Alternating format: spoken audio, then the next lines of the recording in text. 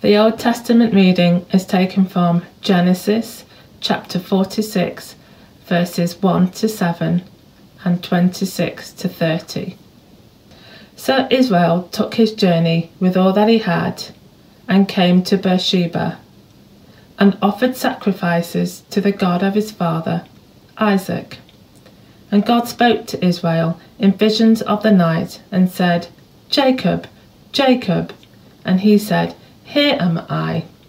Then he said, "I am God, the God of your father. Do not be afraid to go down to Egypt, for there I will make you into a great nation. I myself will go down with you to Egypt, and I will also bring you up again, and Joseph's hand shall close your eyes." Then Jacob set out from Beersheba. The sons of Israel carried Jacob their father, their little ones and their wives in the wagons that Pharaoh had sent to carry him. They also took their livestock and their goods, which they had gained in the land of Canaan, and came into Egypt, Jacob and all his offspring with him, his sons and his sons' sons with him, his daughters and his sons' daughters. All his offspring he brought with him into Egypt. Continuing to read from verse 26. All the persons belonging to Jacob who came into Egypt, who were his own descendants, not including Jacob's sons' wives, were 66 persons in all. And the sons of Joseph who were born to him in Egypt were 2. All the persons of the house of Jacob who came into Egypt were 70. He had sent Judah ahead of him to Joseph to show the way before him in Goshen, and they came into the land of Goshen. Then Joseph prepared his chariot and went up to meet Israel his father in Goshen. He presented himself to him and fell on his neck and wept on his neck a good while. Israel said to Joseph, "Now let me die, since I have seen your face and know that you are still alive." Good morning, it's great to be with you as a virtual visitor at St. Joseph's, and let me begin by asking you a question. How well do you handle unfinished stories? The people who write the soaps and the Netflix serials know that we certainly don't like an unfinished story, which is why their cliffhangers bring us back week by week. But we also have to handle being part of our own unfinished stories, don't we? So some friends of mine got engaged recently. They now face the long wait for married life. Other friends are renovating their house and they had their old kitchen ripped out just the week before lockdown 1 and had to wait for it to finish to have the new one put in. And Christians have to handle being part of God's unfinished story. Because being a Christian is like being engaged to Jesus, in relationship with him now, but not yet living with him face to face. It's like being renovated so that the old you is gradually being replaced by the new you. And one thing the Old Testament does, because the story was so much more unfinished back then, is to help us handle this. So as we'll see today, the end of the Joseph story is all about how to live in God's unfinished story. So let me pray before we go any further. Father, thank you for those who have gone before us, like Jacob and Joseph. Please teach us through them to live in your unfinished story and to set our hearts on the end of it. In Jesus' name, amen. So last week we saw the big reveal of the Joseph story when we're finally told what God was doing through everything he let happen, through Joseph being sold into slavery by his brothers, carted off to Egypt, wrongly imprisoned, and finally becoming Pharaoh's number 2 in order to manage the famine that God had helped him to predict. And the big reveal came when Joseph's brothers returned a second time from famine-stricken Canaan. And Joseph finally told them, chapter 45 and verse 4, "I am your brother Joseph, whom you sold into Egypt. And now do not be distressed or angry with yourselves because you sold me here, for God sent me before you to preserve life. Or like he says in chapter 50, verse 20, as for you, you meant evil against me, but God meant it for good, to bring it about that many people should be kept alive as they are today. And so we've seen that the Joseph story is like a case study in God's sovereignty. In other words, in how God is in control of everything, including evil, and working it for good. But the end of Genesis reminds us that God is working a promise. The promise to Abraham back in Genesis 12, verse 1, which says this: Now the Lord had said to Abram, in other words, Abraham, go from your country and your kindred and your father's house to the land that I will show you, and I will make of you a great nation, and I will bless you and make your name great so that you will be a blessing. I will bless those who bless you, and him who dishonours you I will curse, and in you all the families of the earth shall be blessed. So God promised there, number one, to make Abraham into a people. Number two, to give them a place, a land to live in. And number three, he promised to bless them and through them to bless people all over the earth. And we now know that that last bit was all about coming back into relationship with God through Jesus, which is now open to everyone, everywhere, including you, whoever you are. And the rest of the Bible is just the story of God working out that promise to Abraham, which by the end of Joseph's life was still very unfinished business. So the end of Genesis has two lessons for us, and lesson number one is this: remember, you belong to God's unfinished story and not to the world. So by chapter 45, Joseph has revealed himself to his brothers, and he's told them to go and bring his father Jacob and the rest of his family from Canaan and bring them down to Egypt. So listen to Genesis 46 verse 1. So Israel, which was Jacob's other name, took his journey with all that he had, and he came to Beersheba, which is at the very south of Canaan, near to the border with Egypt. And he offered sacrifices to the God of his father Isaac. And God spoke to Israel in visions of the night and said, Jacob, Jacob. And he said, Here I am. And then he said, I am God, the God of your father. Do not be afraid to go down to Egypt. Which is really significant because it is the only time in the whole of the Joseph story at which God actually speaks directly to someone.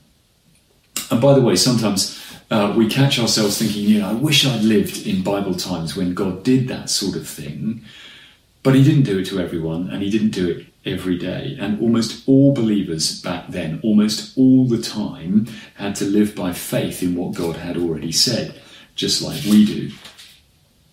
So it's really significant that God knew that Jacob needed directly reassuring. Verse 3, do not be afraid to go down to Egypt. And he wasn't afraid for his physical safety. After all, his son was now prime minister there. I think he was afraid for his spiritual safety, because he knew the promise to Abraham had told him that Canaan was where God's people belonged and where God would one day make them secure. So I think he feared going down to Egypt and losing the plot spiritually, being seduced by the security that it seemed to offer, getting comfortable there, just settling down as an Egyptian. And that is a good fear, and one that we would be wise to share when the world seems to offer us security by promoting us at work or growing our savings, or when we find ourselves getting more comfortable. For example, the settling down of getting our own house, or especially of getting married, can suddenly make us much more materialistic than we ever were before. But if we are settling down into chasing the goals and values of the world, that is not a good thing at all. So as Jacob looked at Egypt, he had a godly fear for his spiritual well-being. As we look at our lives, at our exam chasing, our careers, our ambitions, our possessions, our achievements, I wonder what godly fear we should have for ourselves. What or who could cause you to lose the plot spiritually? What do you think? So the Lord says, chapter 46, verse 3, "Do not be afraid to go down to Egypt, for there I will make you into a great nation. I myself will go down with you to Egypt, and I will also bring you up again. And Joseph's hand shall close your eyes." That is when you die. So in chapter 46, Jacob arrives in Egypt and is reunited with Joseph. And in chapter 47, Joseph presents Jacob to Pharaoh. Listen to Genesis 47, verse 7. "Then Joseph brought in Jacob his father and stood him before Pharaoh." And just get this, Jacob blessed Pharaoh. Now you need to realise this is like meeting the Queen plus. Pharaoh is the most powerful king in the world. He's actually treated by his people as a god. And Jacob, little old Mr. Nobody, shuffles in, stands in front of him and says, "May the Lord bless you." Because in the presence of all Pharaoh's power and wealth and luxury, he keeps his perspective completely because he knows the real God, who he says in chapter 48, verse 15 is, "The God before whom my father Abraham and Isaac walked, the God who's been my shepherd all my life long to this day, the angel who has redeemed me from all evil." He knew God. And so he looked at Pharaoh and he didn't say to himself, I wish I had what you have. He said to Pharaoh, basically, I wish you had what I have in knowing God. May the Lord bless you as well. And I wonder, is that what we are saying about the people around us, however successful, however enviable they appear to be? I went to a university reunion once a while ago, and everyone was asking the predictable, so what are you doing now? And one of them was running a bank, another was a secretary in the Treasury, she's now running John Lewis. One was already the youngest ever professor of something. And what are you doing now, Ian? And that's when you need to remember you belong to God's unfinished story, not to the world and what it thinks is really important. Chapter 47, verse 8. And Pharaoh said to Jacob, how many are the days of the years of your life? You need to know the Egyptians were obsessed with death and how to beat it, a bit like our culture. And Pharaoh was impressed by Jacob's age and maybe thought he'd give him some tips on long life. Verse 9. And Jacob said to Pharaoh, the days of the years of my sojourning are 130 years, few and evil they have been. In other words, don't be impressed by my age. And this life isn't the ultimate thing anyway. Thank God it isn't, with all the evil and trouble, as Jacob says, that it involves. And he says we're all just sojourners. We're just passing through on the way to eternity. So Joseph would have loved that spiritual which goes, this world is not my home. I'm just a passing through. My treasures are laid up somewhere beyond the blue. The angels beckon me from heaven's open door, and I can't feel at home in this world anymore. And it's a good, healthy thing when believers can say that last line. Well, on to chapter 47, verse 29. And when the time drew near that Israel, i.e. Jacob, must die, he called his son Joseph, and he said to him, if now I have found favour in your sight, put your hand under my thigh and promise to deal kindly and truly with me. Do not bury me in Egypt, but let me lie with my fathers. Carry me out of Egypt and bury me in their burying place, in the land of Canaan. And so again, Jacob was remembering the promise to Abraham that the future for God's people lay not in Egypt, but in Canaan. So that's what his heart was set on. And for us, Canaan is a picture of heaven, and that's what our hearts need to be set on. And my experience is that one of the best ways to learn that is by talking to the most senior saints in our church family, because they, like Jacob, especially through trouble and sadness, have learned to look forward to the end of the story. And that's lesson number 2 here. Look forward to the end of the story and God's perfect kingdom. And we get a glimpse of that in chapter 49, where Jacob prophesies about the future tribes that his sons are going to become. So Genesis 49 verse 1. Then Jacob called his sons and said, "Gather yourselves together, that I may tell you what shall happen to you in days to come." And the most significant thing is what's said about Judah. So look at verse 8. "Judah, your brothers shall praise you. Your hand shall be on the neck of your enemies. Your father's sons shall bow down before you." So Judah is going to become the most significant tribe in God's plan. Then verse 9, Judah is a lion's cub.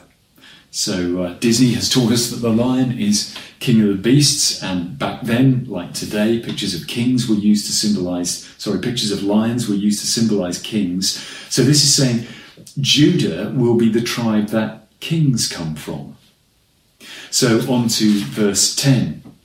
"The scepter shall not depart from Judah, nor the ruler's staff from between his feet." So that makes it sound like there's going to be a long line of these kings until tribute comes to him, and to him shall be the obedience of the peoples.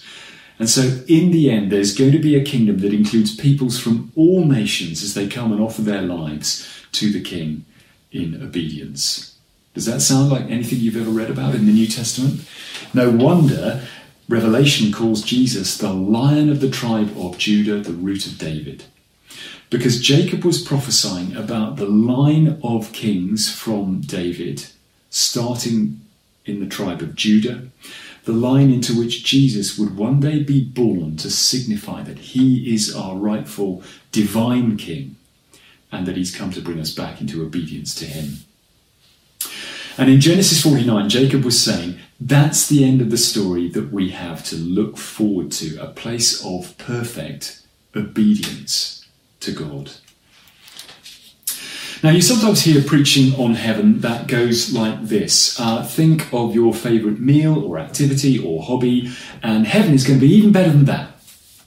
And true as that is a completely us-centred way of thinking about it. Heaven is going to be my best thing, +++. And even saying the great thing will be seeing believing loved ones again, true as that is, just misses the God-centeredness of heaven. Because what will really make heaven heaven is that everyone there is completely taken up with God and is finally able to be perfectly obedient to God, so that there is no sin and evil to spoil the place. And for any of us to be there, we need to be forgiven back into relationship with God now, and we need to be changed and made obedient to him. And that is what Jesus' death and resurrection were all about, because Jesus died on the cross to pay for our forgiveness, and then he rose again so that from heaven he can come into our lives by his Spirit and make us people who want to be obedient. Now, people just looking into Christianity have often said to me, I'd love some of the blessings of being a Christian, like being forgiven, but I just can't hack the cost of obedience. But the Bible would say obedience is one of the blessings, because there is nothing better for us now than respecting God's wisdom about the way he wants us to live. And there will be nothing better in the end than being part of that place where people are able to do that perfectly, and there's nothing to mess it up. And that's why having Jesus as king is painted here as the ultimate blessing. Look on to verse 11. "Binding his foal to the vine, and his donkey's colt to the choice vine, he has washed his garments in wine, of all things, and his vesture in the blood of grapes." What's that on about? Well, back then, the ultimate blessing was a bumper harvest. So having Jesus as king is painted here as the bumperest grape harvest you can imagine. So no one in their right mind would tie their donkey to their vine, because after all, how many grapes are going to be left by the time it's finished munching? You would only do that if you had such an unbelievably blessed harvest that it frankly didn't matter how much the donkey ate. In which case you could even do your washing in wine, assuming you didn't mind everything turning out a bit pink. So verse 11 is this picture of unimaginable bumper blessing. And that is why I think Jesus' first miracle in John's Gospel was turning water into what? wine.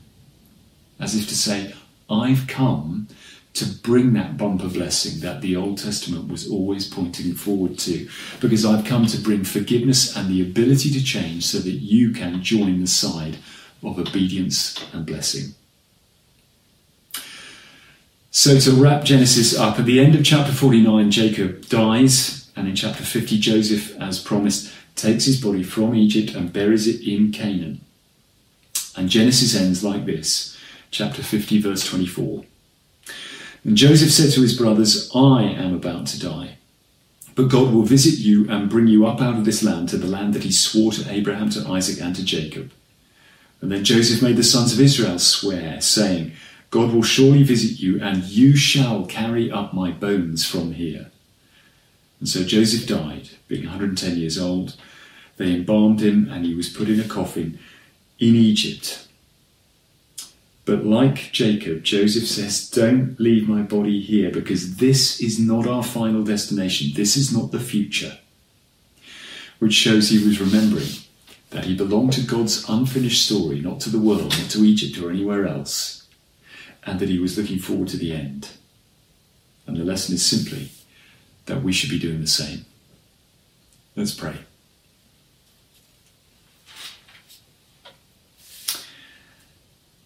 Father, as we pass through this world, help us to remember we belong to you, to find our security in you, and to learn our goals and values from you.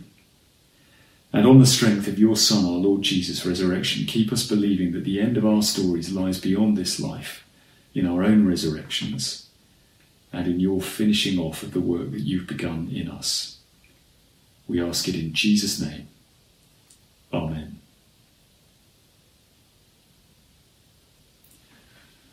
So now let's sing again to close.